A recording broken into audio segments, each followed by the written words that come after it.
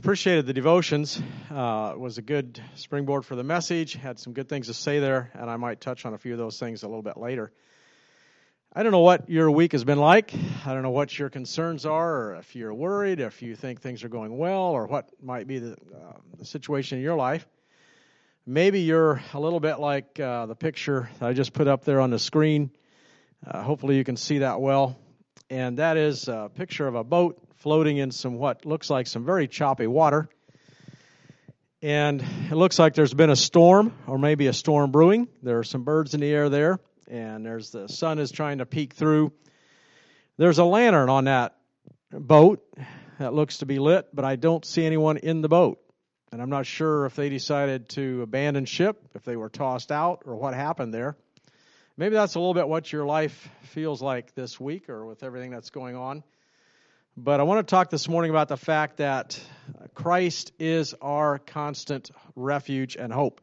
About a year ago, a little over a year ago, I preached a message about the constancy of God, how His attributes are constant, they don't change, and we can rely on that and be blessed by that great hope.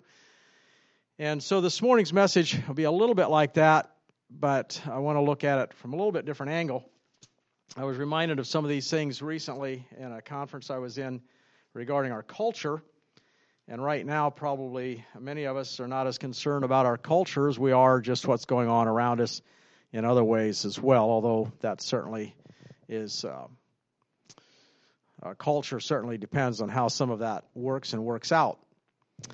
I'd like, if you have your Bibles there, turn to Psalm 121. And we're going to look at some things there in Psalm 121. And see how we might learn a few things from this passage, and then we'll be moving on to some other passages as well. First of all, I'd like to say before we read this passage that if I would have told you a month ago, especially, say, 2 months ago, that we would not be having church right now, that we would be all kind of in our homes as much as possible, and the store shelves would be empty in a lot of things, you probably would have said, oh, you're crazy. That's not going to happen. Wouldn't happen in America, wouldn't happen over something like this. But we sometimes are surprised. And sometimes we are taken off guard, and things happen, and suddenly we find ourselves in a situation that we wouldn't have believed a few months ago could have actually happened. In light of that, I'd like to take a look at Psalm 121. It says, I will lift up mine eyes unto the hills, from whence cometh my help. My help cometh from the Lord, which made heaven and earth. He will not suffer thy foot to be moved. He that keepeth thee will not slumber. Behold, he that keepeth Israel shall neither slumber nor sleep. The Lord is thy keeper. The Lord is thy shade upon thy right hand. The sun shall not smite thee by day, nor the moon by night. The Lord shall preserve thee from all evil. He shall preserve thy soul. The Lord shall preserve thy going out and thy coming in from this time forth even evermore. You'll notice in this passage that 5 times it says the Lord in just 8 verses. It mentions the Lord, the Lord, the Lord. And it says that the Lord made heaven and earth. The very first verse says, I will lift up mine eyes. Now we can go around at a time like this and we can be downtrodden and be looking down and be discouraged and frustrated, or we can look up because that's where our help is at. We can look up. We don't have to be looking down. I don't know if there are some things right now that might be worrying you. You might be frustrated with what's going on with health. You might be worried about your health. You might say, well, I'm young. It doesn't really matter. My health is fine. I'm not worried about this. But it may affect someone that you love, someone that you're close to. You might be concerned about the stock market. You might be worried about that. You might be seeing some of your investments crashing right now or going down. And you might say, well, I'm not invested in the stock market, so it doesn't affect me. But it does. You say, well, I've got my money in the bank and I'm getting some interest in a CD. Well, interest rates are crashing as well. That's just kind of what happens at a time like this. Now, I'm not saying this to try to be an alarmist and scare you. I'm just stating some facts. You might be worried about your job. And some of you may have already been laid off from your job. Some of you may be laid off in the future and for a period of time we're not sure about. You might say, well, I'm self-employed. I don't do that. Well, your job could still be affected. But the fact is, none of these things took God by surprise, or will they take him by surprise? And I might just say that when we think about looking up instead of looking down, I noticed, I was thinking about this idea with the stock market, and some of you may have money invested in a 401k, and I would suggest that you also invest in a Forever Up There account, because where our heart is and where our treasure is, they run together. And that doesn't mean we can't have financial investments here, but we want to think about our investment in heaven, and that is what's so important. So we look up, we look toward heaven, because if you have an investment there, it's not going to go down. And actually, it won't go up either, because it's already as high as it can be. And so we have that wonderful hope. In this passage of Psalm 121, you'll also notice that it says that God will not slumber. It also says he will not sleep, neither will he slumber. And so God was not taken by surprise with this. God could have told you 1,000 years ago or before that there would be a COVID-19 virus that was going to shake the world and cause all kinds of disruptions around the globe. And so it didn't take God by surprise. And we're thankful for that. So during this time of uncertainty, there are 4 things about Christ I would like to point out. And the first one, I would like for you to turn in your Bibles to Matthew chapter 28 and see what it says there about this great God that we serve. In Matthew chapter 28, I'll read the first 7 verses.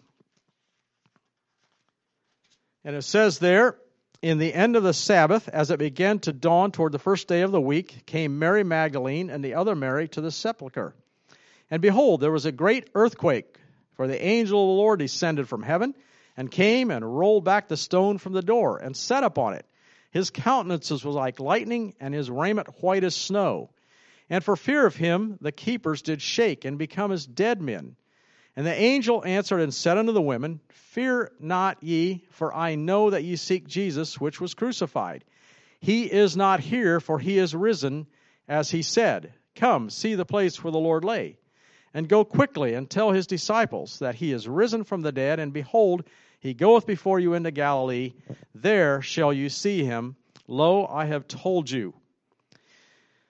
The thing that we want to remember, first of all, in a time like this, or any time, is that Christ is risen. He has risen from the dead. In this passage, it mentions that he was crucified.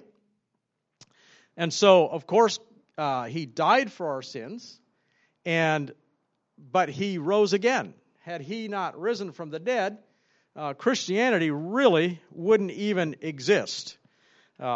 We think about what the first century Christians were focused on, and they talked about the resurrection. Christianity wouldn't be here without the resurrection. The Scripture talks about the hope of the resurrection. Outside of the resurrection, we have no hope. We have no hope at a time like this. So if someone gets this virus or anything else, and we would die from it, we still have hope because of the resurrection. I would like for you now to turn to 1 Corinthians chapter 15. I have it up there on the screen as well. And it says, But if there be no resurrection of the dead, then is Christ not risen. And if Christ be not risen, then is our preaching vain, and your faith is vain. 1 Corinthians 15, 13, and 14. And so in this setting, in this context, and the context there of 1 Corinthians is dealing, 1 Corinthians 15 is the resurrection chapter. It's talking about the resurrection of Christ. And in these couple of verses, it's basically saying if there is no resurrection of the dead, then Christ isn't risen. And if Christ isn't risen, then it says my preaching is vain. What I'm doing this morning is a futile exercise if Christ is not risen. And your faith, the fact that you're actually watching and hoping to be encouraged this morning, your faith is in vain as well, if indeed Christ is not risen. And so we look at the fact that Jesus Christ has been raised from the dead. So the resurrection is the first thing this morning that I want us to think about. That as we think about these things that stay constant with Christ, first of all, Christ is risen. Now you can turn in your Bibles to Acts chapter 2, verse 36. This is in the context of Peter, preaching after the resurrection of Jesus and after the coming of the Holy Spirit. And he's preaching to the people there. And in verse 36 he says, "Therefore let all the house of Israel know assuredly that God hath made that same Jesus whom ye have crucified, both Lord and Christ," or Lord and the Messiah.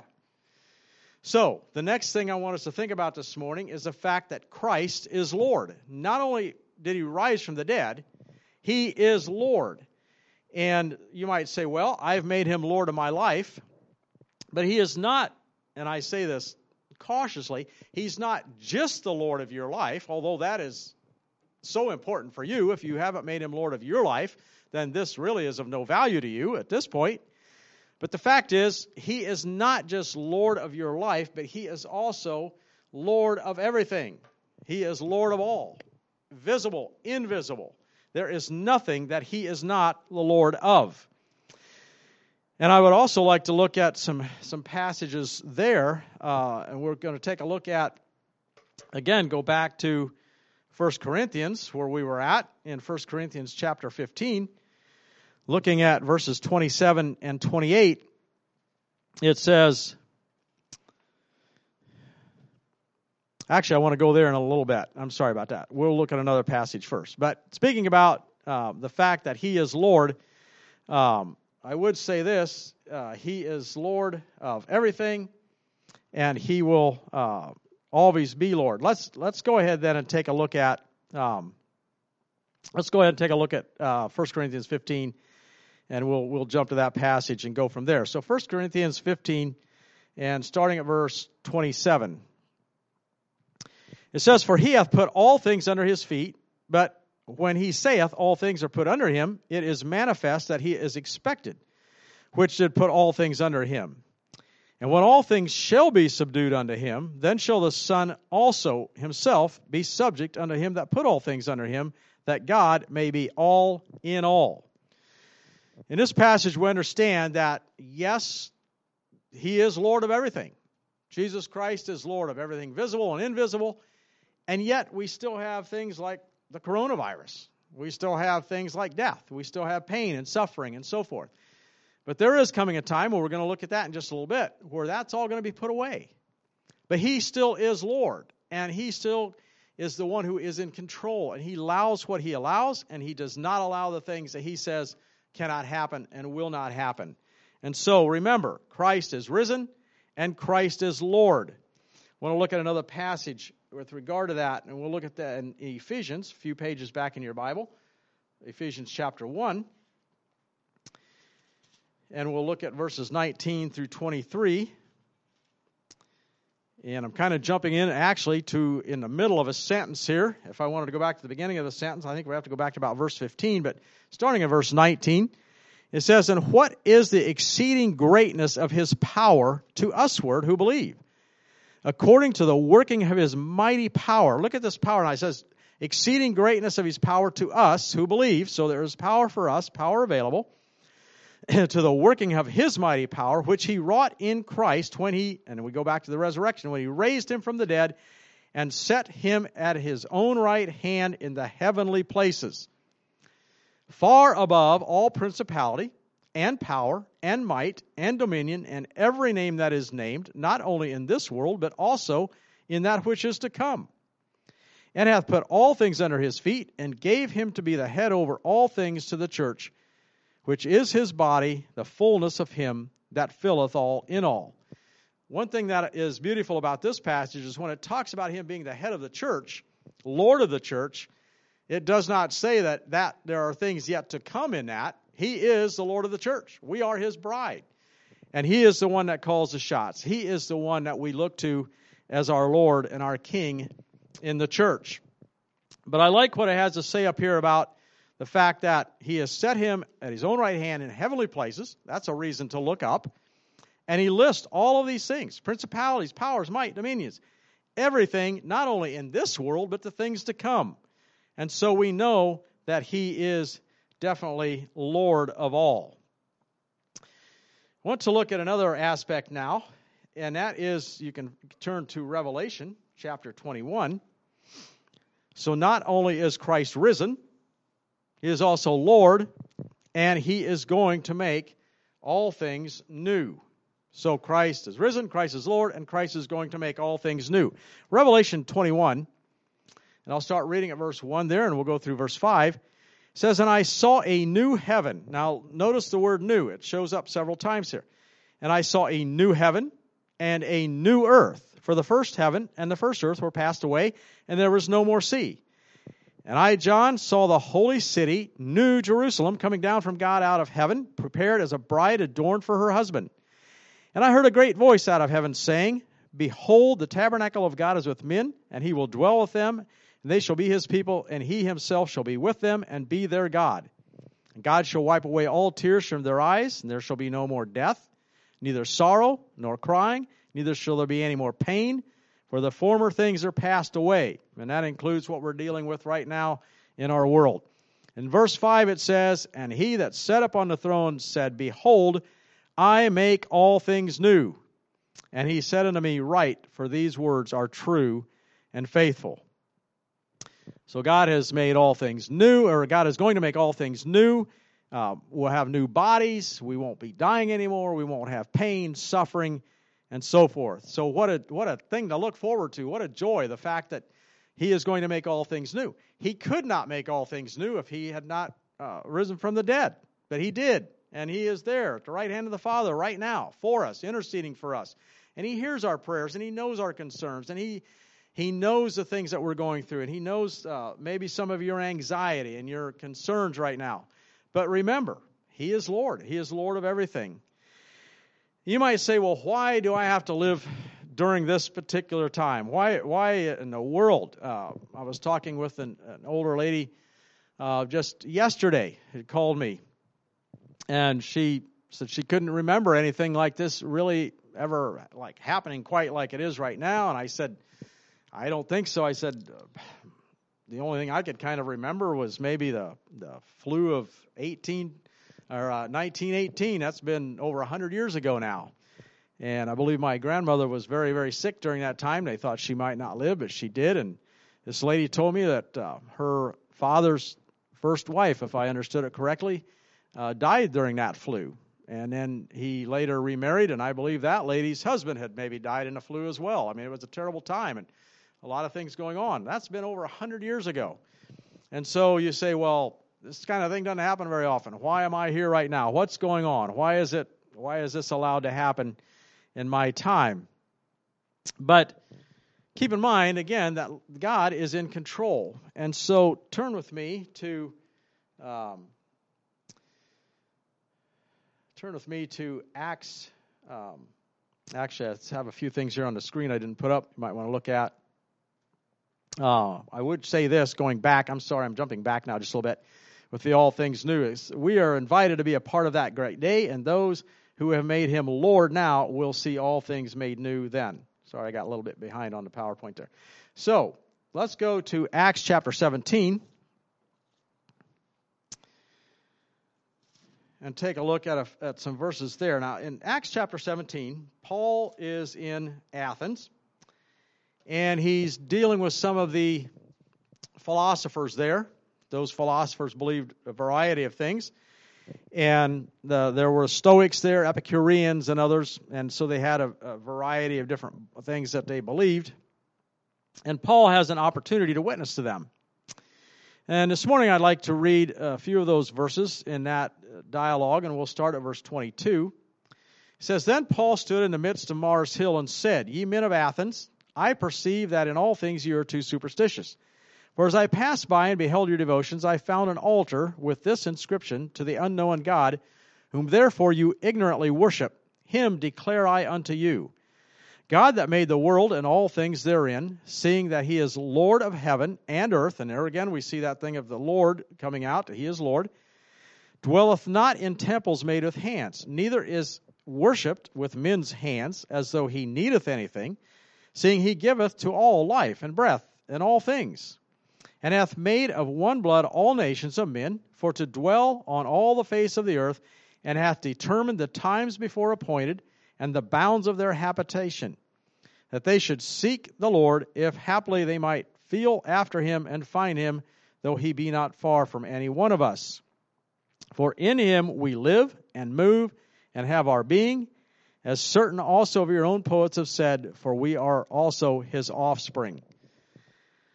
The thing I'd like to focus on now is Christ has determined our time on earth. So Christ is risen, Christ is Lord, Christ will make all things new, and Christ has determined our time and our habitation and where we were at, and that includes everyone. And verse 36 is where I'd like to focus on, and that says, and hath made of one blood all nations. So everybody comes from the same DNA, if you will. We are all God's children. We all come from God. In that respect, we've all been created from him. And it says, for to dwell on all the face of the earth, so it doesn't matter where someone is dwelling.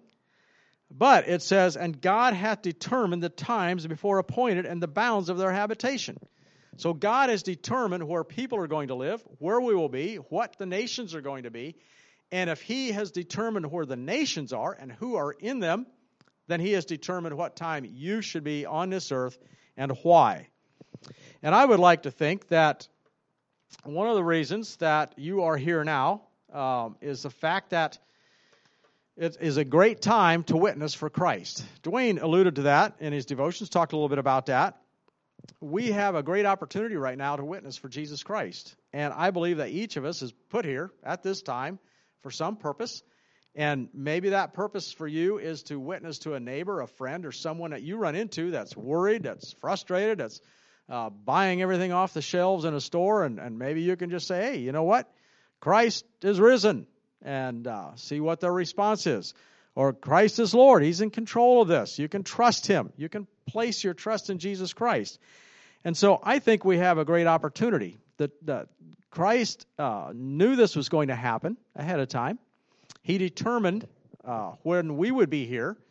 He determined the nations. And we call this, some people call this the Chinese virus. That's where it seems to have originated from. Spreading across the world. It will probably always have that nickname, at least for some.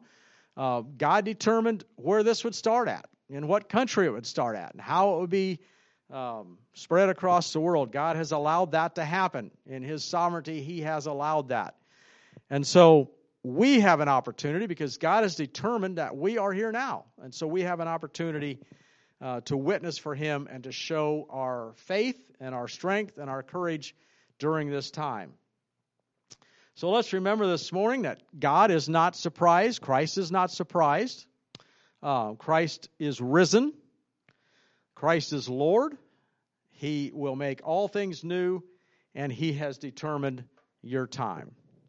Let's pray. Father in heaven, thank you for this morning. Thank you for the fact that you are the risen Lord and Savior, that you are alive and will be alive forevermore, and that we can be with you in a new heavens and a new earth and a new kingdom that you will have. And Lord, I just thank you that you are Lord of everything even now. Help us, Lord, to be faithful in the time that you have placed us, in the settings you have placed us. Help us to be faithful in witnessing for you even during this time. We just pray, Lord, too, that you would be with each one in the brotherhood as we go through this time.